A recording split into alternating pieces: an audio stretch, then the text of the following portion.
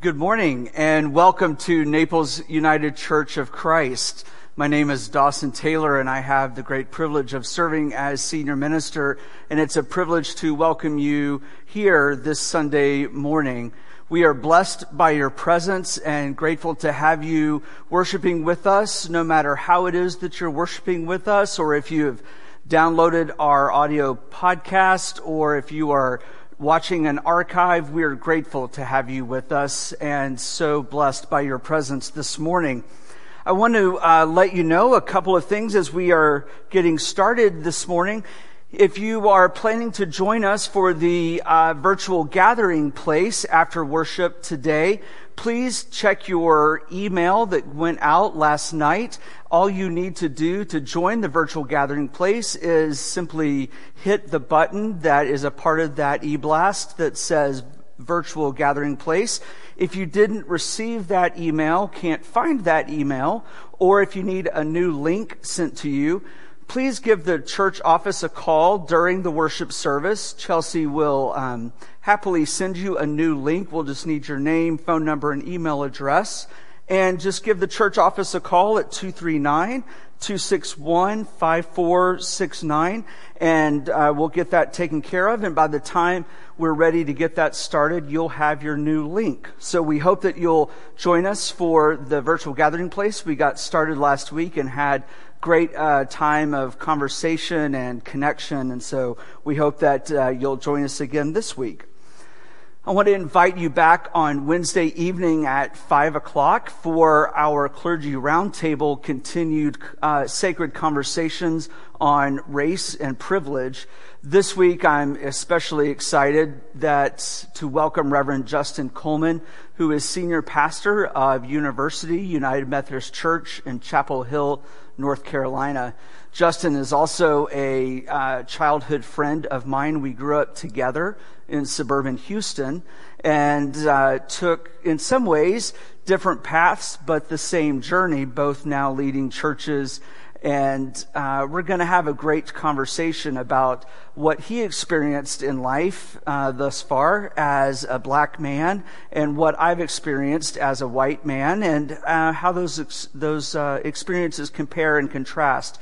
And so we're going to be having an honest dialogue about that. And so I hope that you'll join us, or that you'll watch the archive of that conversation as well as we continue these sacred conversations.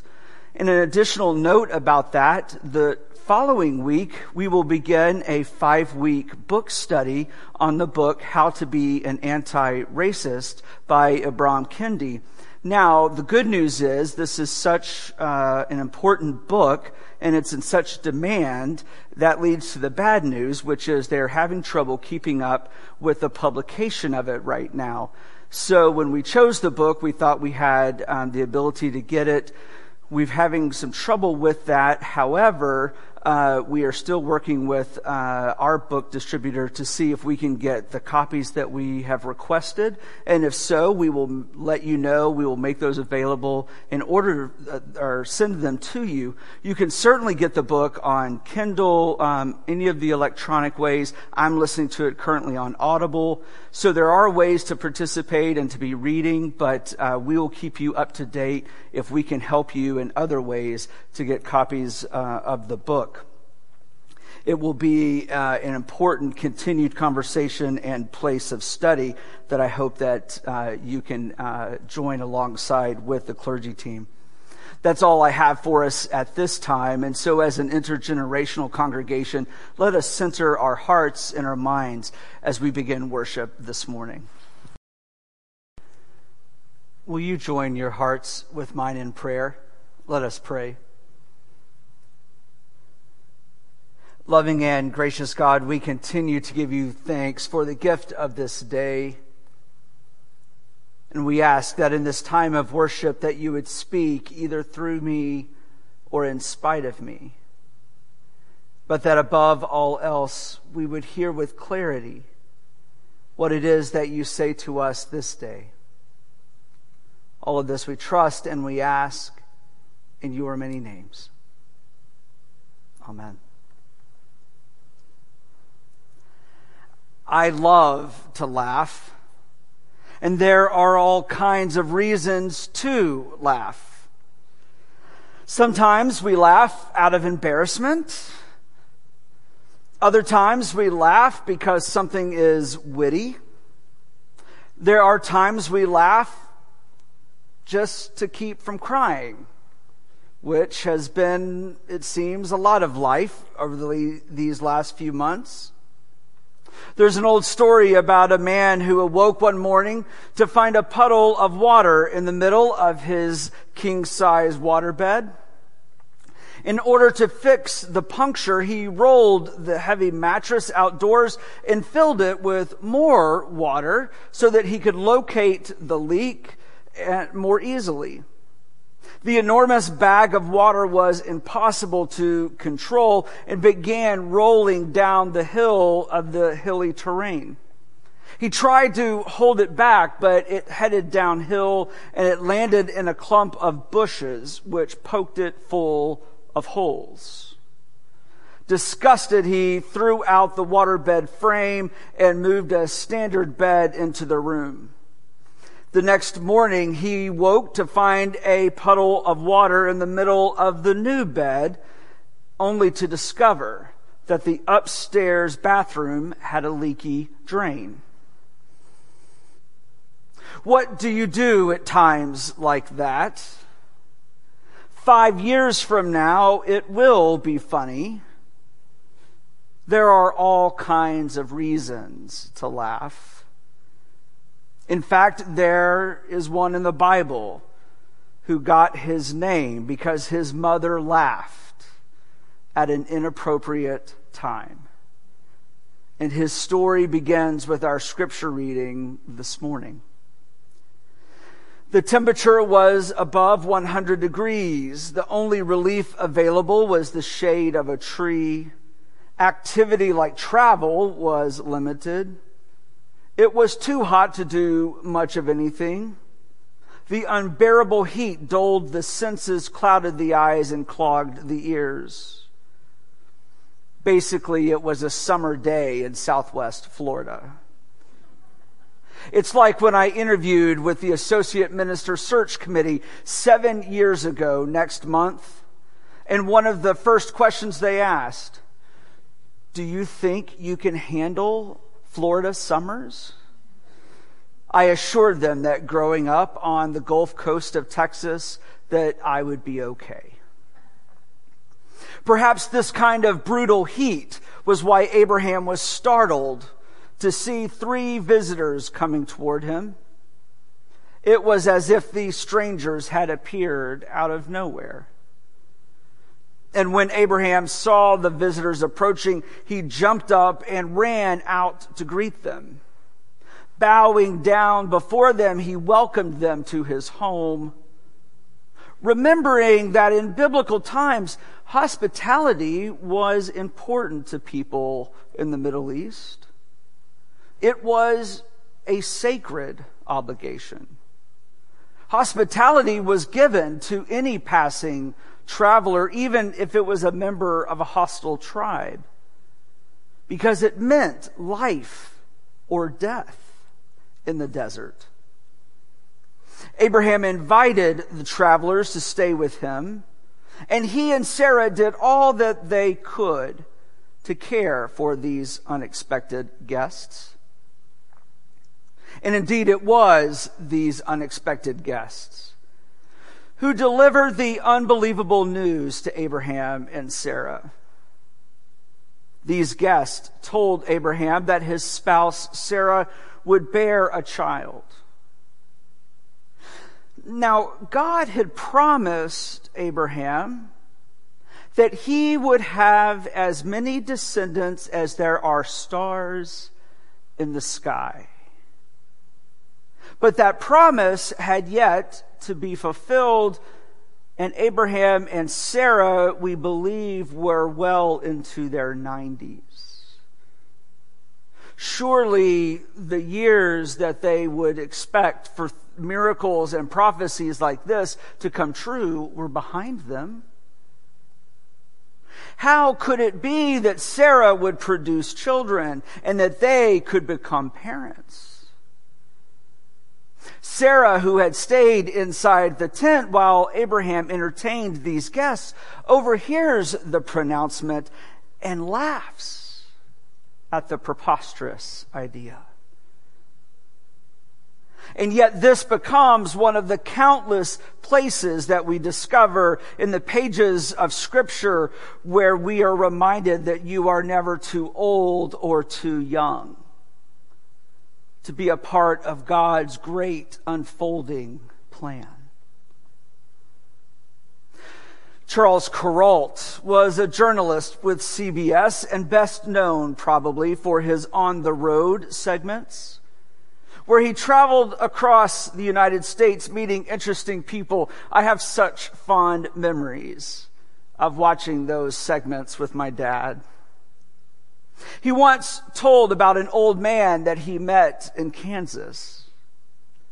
We never caught his name, Kuralt wrote. The old man was a pilot. Kuralt and his crew were doing a story about an artist whose canvases were 80-acre fields. The best way to view this unusual artwork was from an airplane. Charles Kuralt and his photographer spotted an old J2 Piper Cub parked in a barnyard. They asked the farmer if he would fly them. "Sure, I'll take you up," the farmer replied. "We need to take the door off so that I can take pictures," the photographer told the farmer. "Fine," was his reply. Flying at 2,000 feet, the photographer asked the old pilot, "How long ago did you get your ticket?" "Ticket?" the man asked. You know, your pilot's license." "Well, I don't have a pilot's license," the old farmer told them. "I just found this thing wrecked out here, patched it up, and taught myself to fly it." You know, it's never too late to learn, to grow, and to have new experiences.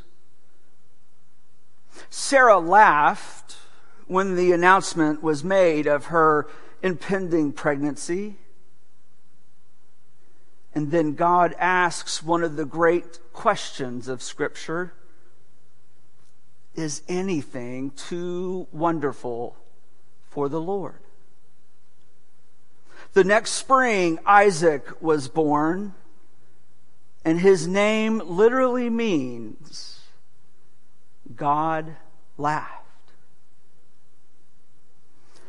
This child would always remind his parents of their disbelief and of God's faithfulness. Isaac would always remind them that God can be trusted. In the 4th chapter of Romans, Paul praises Abraham for his faith. But I wonder if you were to ask Abraham, if instead Abraham would not praise God for God's faithfulness. We certainly know and understand the concept of barrenness. And by the standards of that day in Abraham and Sarah's time, there was nothing worse than the lack of children. No children meant no future, no hope. With no clear concept of heaven or eternal life, the only way one's life was extended beyond the moment was through progeny, heirs, children. Without children, when you died, you were just dead.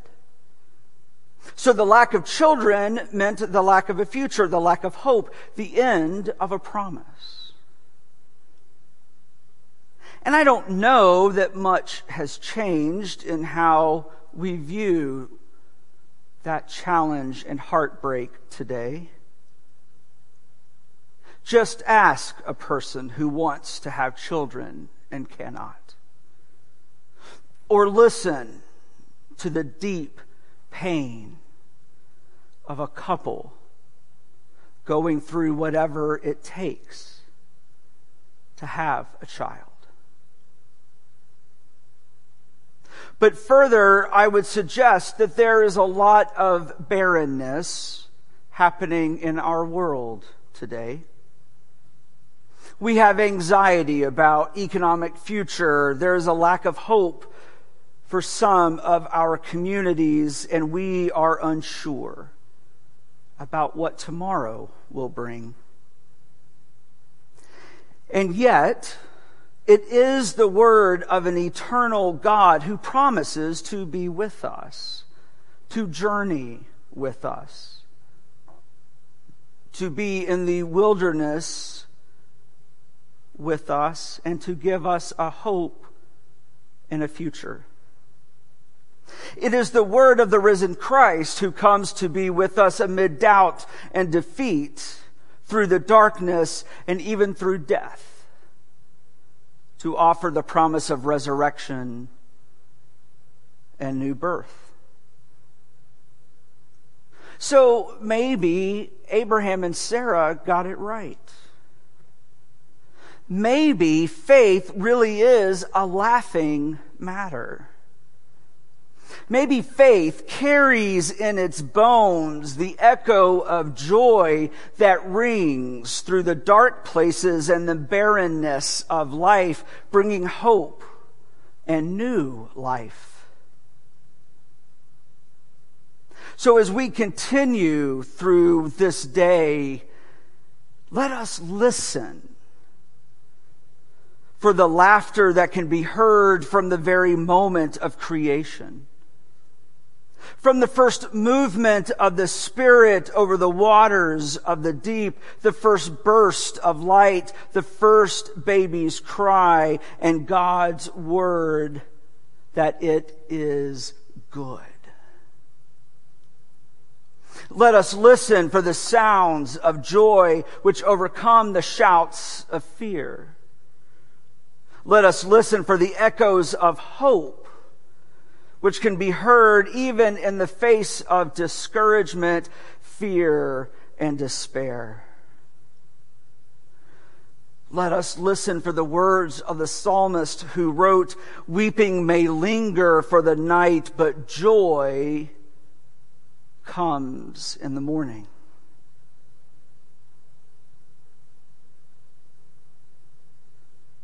Perhaps faith really is a laughing matter. After all, it can be filled with so much joy. So much joy that it can literally make you LOL. Laugh out loud.